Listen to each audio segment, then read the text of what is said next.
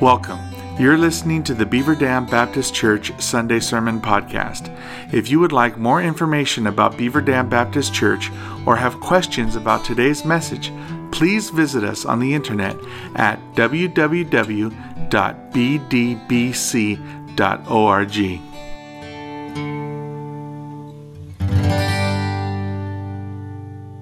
Well, my time is limited this morning as well, so I thought I would attempt to pull together and further apply the two series that we have just completed.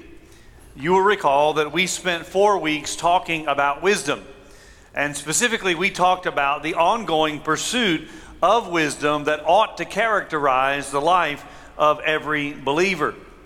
We acknowledge, of course, that pursuit of wisdom is intimately tied to our relationship with Christ, because it is in Christ where we find all wisdom dwelling. And through this pursuit, our goal then was to apply wisdom to the daily decisions of our life, because by the very definition of wisdom, it must be applied, or it is no wisdom at all. And so we were seeking to make wise decisions, something that all of us struggle in. Then, of course, we spent 3 weeks talking about the Holy Spirit, seeking not only to better understand the person and work of the Spirit of God, the third member of the Trinity, not in some kind of rank, but a member of the Trinity, Father, Son, and Spirit. But it wasn't just that we were looking to know more about the Spirit. We were seeking to walk in the Spirit, to be led by the Spirit on a daily basis. Phrases that we have heard in church all of our lives, and yet they often seem somewhat vague to us, and we have a hard time understanding what they really mean and how to put them into practice. And so I trust you can see how similar these two ideas are. Both work together in the Christian life to lead us on and to keep us on the right path of following Christ. And yet, if we are honest, we struggle with certainty over whether or not these things are operating in our lives. Am I making a wise decision? Or is this just me trying to get what I want and spiritualizing it in the process? Am I being led by the Spirit of God? Or are these merely my internal thoughts that I want to see played out and accomplished? And what makes all of this so much more difficult is the prevalence of abuses in these areas of the Christian life, oftentimes without meaning it. In other words, the people who abuse it may not be doing so intentionally.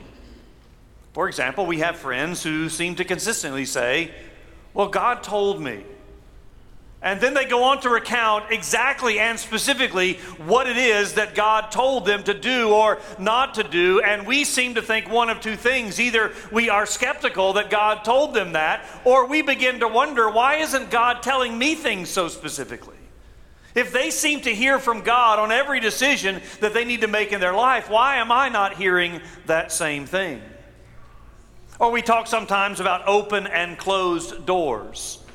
If God opens the door, there's an opportunity, then that must be the leading of God. On the other hand, if a door is closed, there is no opportunity, then God has seen fit, for one reason or another, to have us move in another direction. And sometimes we talk about these things as if everything opens up and goes our way, that must be God. But if there are obstacles in our way, then maybe this is not the right path.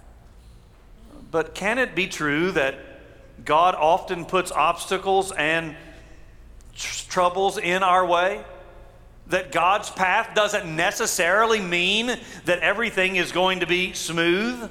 That in fact He might want to have us go through some difficulties in order to teach us various things? Now, this doesn't negate the idea of open and closed doors. Paul talks about it.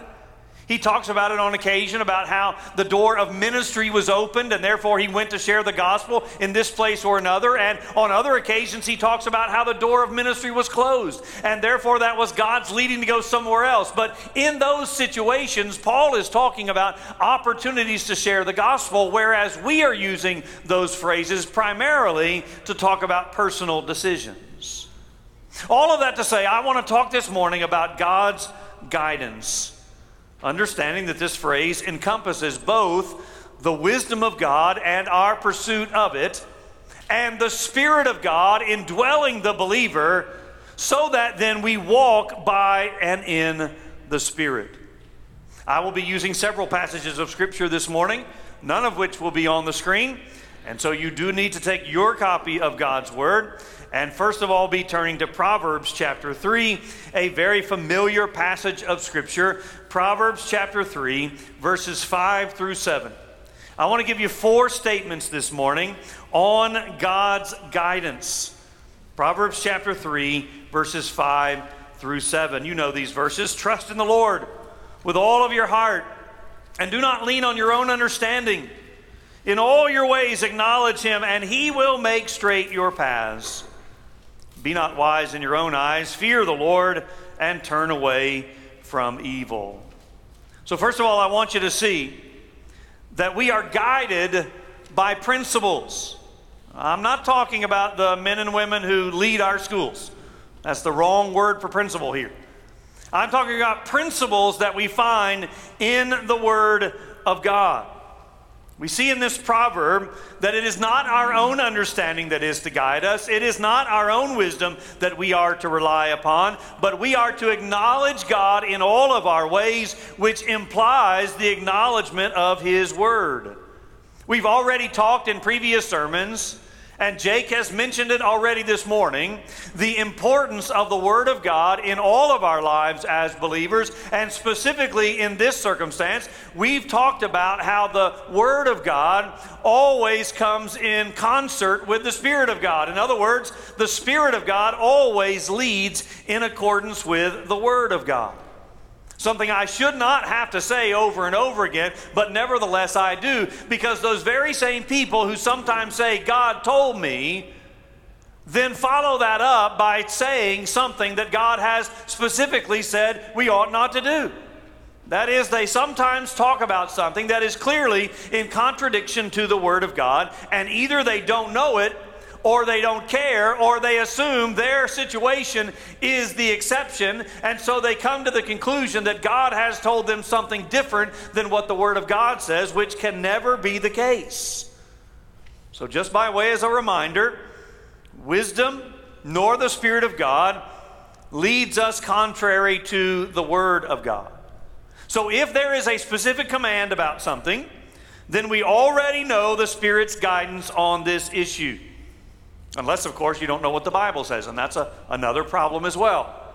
That is, if we don't know what the Word of God says, then we don't know that particular principle, and therefore we cannot apply it to our lives. So a lot of life is a matter of righteousness. And by that I mean that there are, according to the principles of God's Word, there are clear statements on what is right and what is wrong, what we ought to do or ought not to do, where we ought to go and what we ought to do. And when that is the case, the Spirit has already led us. The Spirit is already guiding us. You do not need to pray for peace. You do not need to pray for direction in these cases, because the Bible is already clear. We are guided by the principles of God's Word into what is wise or unwise, or where the Spirit is leading or urging us to avoid. All right, so what about the specific areas in our lives where there is not a biblical verse? That is, there is no stated principle for or against whatever it is we are trying to decide. Well, that leads me to my second point. We are not only guided by principles, we are guided by people. Now, sometimes we seek a sign. Everybody knows of Gideon's sign, the fleece. And so sometimes we take this unique biblical story and we say, that's what I want, God. I want you to show me something, anything that will let me know that I need to go this way or not go that way. And so we ask God for a sign in order to apply it and make a decision. Sometimes we say to ourselves or to others, I'm not going to go anywhere. I'm not going to make this decision until I have perfect peace. And that's rather subjective, isn't it? I mean, what is perfect peace? How will we know if we have it? And certainly it's going to differ from person to person, oftentimes just leaving us paralyzed and unable to make any kind of decision at all. But what is more reliable than these methods is to understand that God does use His people to help us make wise choices. In fact, this is one of the benefits of being involved in a body of believers, a church family. Other people who are walking in the Spirit and with the Lord, who can then help us and guide us into making the right decisions. Thus, we have the many one another passages in the New Testament. I told you a week or two ago that the Holy Spirit is mentioned beginning in the book of Acts on through the epistles a lot of times. And a lot of those times when the Holy Spirit is mentioned, He is mentioned as leading through other people. Now, this certainly takes discernment as well, because other people are not infallible. It also means we have to be wise about who we consult. That is, we cannot simply consult anybody and everybody. If you are merely looking for another professing believer to agree with the decision that you want to make, I can promise you can find one. You can find one inside the church, no matter what decision you want to make. If you're looking for someone to come alongside you and simply agree, if you ask enough people, you're going to find someone. But that's not the right way to go about it. We must make sure that the people we are seeking wisdom and advice from are indeed wise and following the leading of the Spirit. So turn with me to Acts chapter 21. This is a very interesting situation here in Acts 21 that is going to illustrate my point. I trust that we have to be careful with who we ask for advice, and we have to be discerning in the application of this advice. Acts chapter 21, beginning in verse 10. Now, while we were staying for many days, a prophet named Agabus came down from Judea. And coming to us, he took Paul's belt and bound his own feet and hands and said, "Thus says the Holy Spirit, this is how the Jews at Jerusalem will bind the man who owns this belt and deliver him into the hand of the Gentiles." When we heard this, we and the people there urged him not to go to Jerusalem. They're referring to Paul here. Then Paul answered, "What are you doing, weeping and breaking my heart? For I am ready not only to be in prison, but even to die in Jerusalem for the name of the Lord Jesus."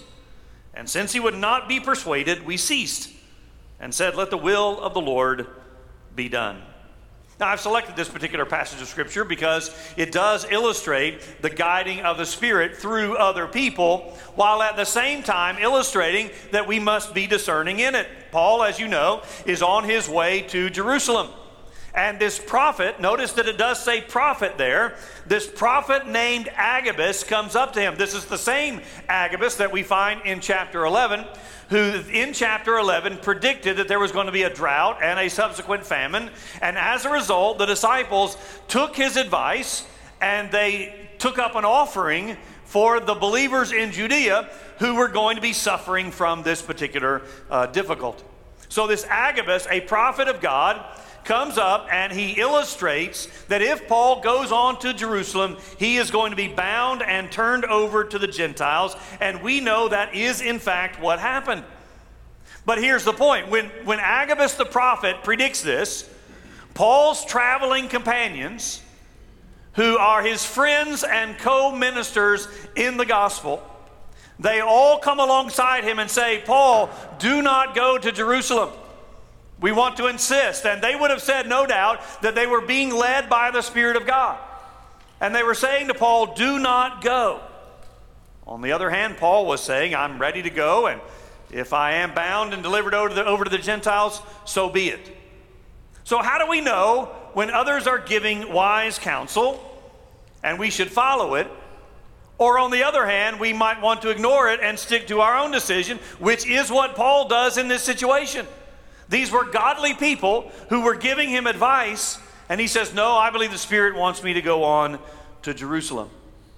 Well, to disregard others entirely is arrogant and unwise. We need to learn to grow and heed the advice of other committed believers. It is part of what it means to be involved in a church. Important decisions made in isolation, on the other hand, often wind up in disaster, because God does guide us in paths of wisdom in part through His people. And likewise, we expect God to speak to us through His Spirit, through the teaching and preaching of His Word. Again, a word of warning here. Something someone else says never rises to the level of Scripture. That is, this is not revelation we are seeking from someone else. And the same thing can be said of those inner promptings that we often talk about. Those inner voices are not on the same level as Scripture. Furthermore, someone else's interpretation of Scripture is not the same as Scripture, because people can be wrong, including us, in the interpretation of Scripture. And so we have to be careful when we give advice to others. We have to be careful when we receive advice from others. When you give advice to others, don't make it sound like your words are the authority of God, and if they don't follow them, they will be disobedient to God. Humility is called for here, coupled with a bit of tentativeness.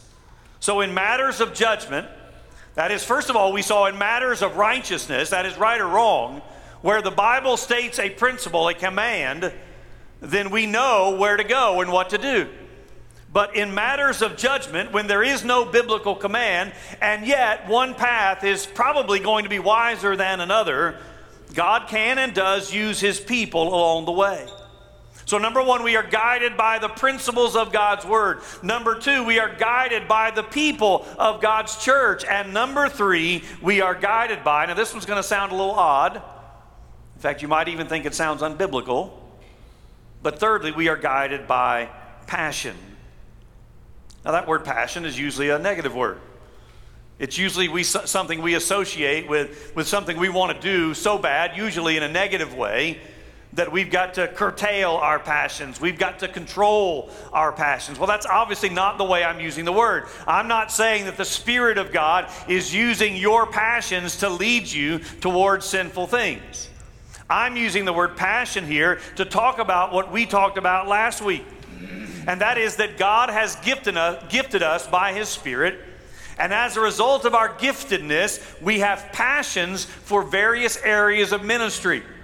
And God guides us in and through those passions to get involved in ministries where He wants us to serve and where He wants us to lead. And I remind you again that we have different gifts and therefore we have different passions. So do not judge someone else because they do not have the passions that you have, and vice versa. We all have been gifted differently. Therefore, we have different passions, but God uses those passions to get us involved in areas of ministry where we can most effectively serve. Lastly, we are guided by prayer. This is true in all three of the areas, or the second and third area, I should say. Remember, I said it's not in the first one. When there's a principle, we don't need to pray. You know, we don't need to pray when the Bible is very clear, do this or don't do that. But the other areas, we need to incorporate prayer in our guidance by the Spirit and the pursuit of wisdom. And the more we know Him, the more we know His desires. And the more we know Him and know His desires, the more our prayers come in line with His desires, and therefore we more fully understand His leading and guiding in our lives. This too goes back to the Proverbs passage that I read earlier. Acknowledge God in all of our ways, and that is done in part through spending time in prayer, and He will direct our paths. Or certainly I think of the passage in Philippians. I don't have time to turn there, but I think of Paul in Philippians where he reminds us, do not be anxious about anything, but in everything, by prayer and supplication with thanksgiving, let your requests be made known unto God. And the result, he says, is that the peace of God will guard your hearts and minds through Christ Jesus. And here we see that peace that we often talk about when it comes to making decisions. Well, I just want to have peace. Well, how are we going to have peace? Well, we must have peace through coupling it with prayer. That is, we're not going to have peace when we're anxious about the decisions we have to make. We're going to have peace when we seek God in prayer, and He in turn gives us that peace. But of course, this can be taken to extremes as well. We don't pray about matters of triviality. I mean, we're not so spiritual that we pray about literally everything. I do not pray about which gas station to stop at and get my gas. I mean, that's just not a decision that I think warrants prayer.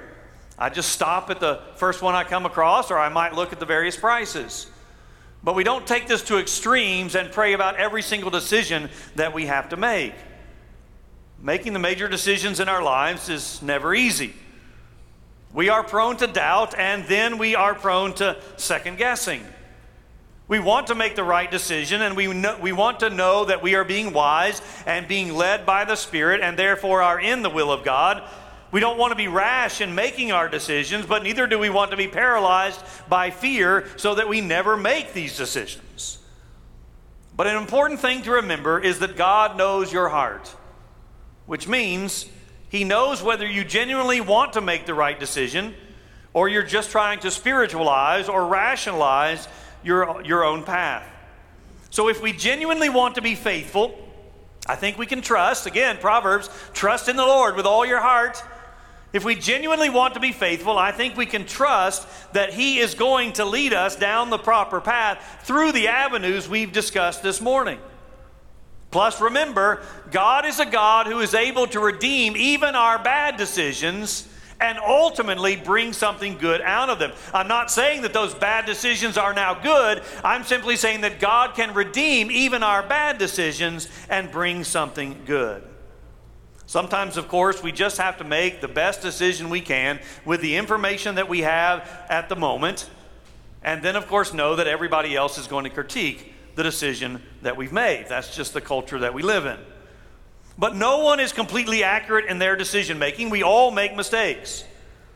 But if you and I are pursuing wisdom, the wisdom that is only found in Christ, and we are daily walking in the Spirit of God, better decisions will be the result. All of which flows from the best decision that we can ever make in our life. And you know what that is. It is the decision to repent of our sins and by faith trust in Jesus Christ, giving our lives over to Him and therefore being led by Him. Because nothing I talked about this morning is applicable for you until you first do that. You must make that all-important decision before you talk about making these other decisions. And we pray you've done that, and if you haven't, we'd love to talk to you about it. Let me pray.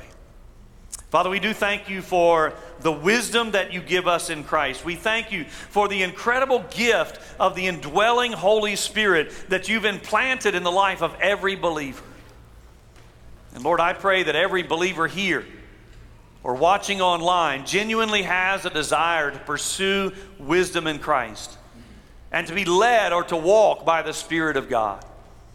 So I pray that you'd give us a growing knowledge of what that means. I pray you'd give us a greater sense of how to make decisions based on your wisdom and your Spirit. And then we'd be obedient in doing that. And I pray as a result that our lives would flourish and bear fruit for your glory and for the spread of your gospel. We pray in Jesus' name. Amen. Let's stand and sing.